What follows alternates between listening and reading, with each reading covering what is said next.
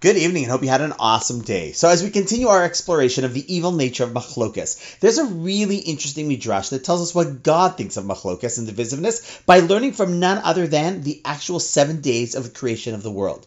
See, if you look in the Torah, at the end of each day of creation, the Torah tells us, ki tov, that Hashem looked at creation and said it was good. That is, he said it at the end of every day except the second day of creation. You can look for it yourself.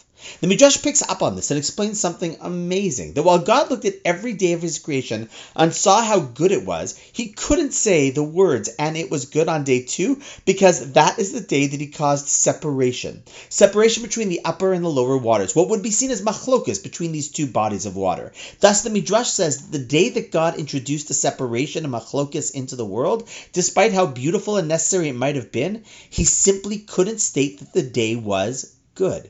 And then Midrash goes on to say, if God couldn't stamp the day with a seal of goodness when division was done even for the sake of creation, how much more destructive is it when division and machlokas happens between people for no good reason?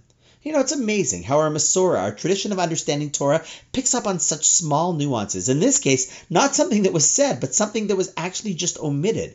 And from that is able to derive that the first thing that was created which was not good was division. And if it isn't good for creation, it most definitely is not good for the people who were created as well. So bad that the Torah had to tell us this already on day 2 of creation.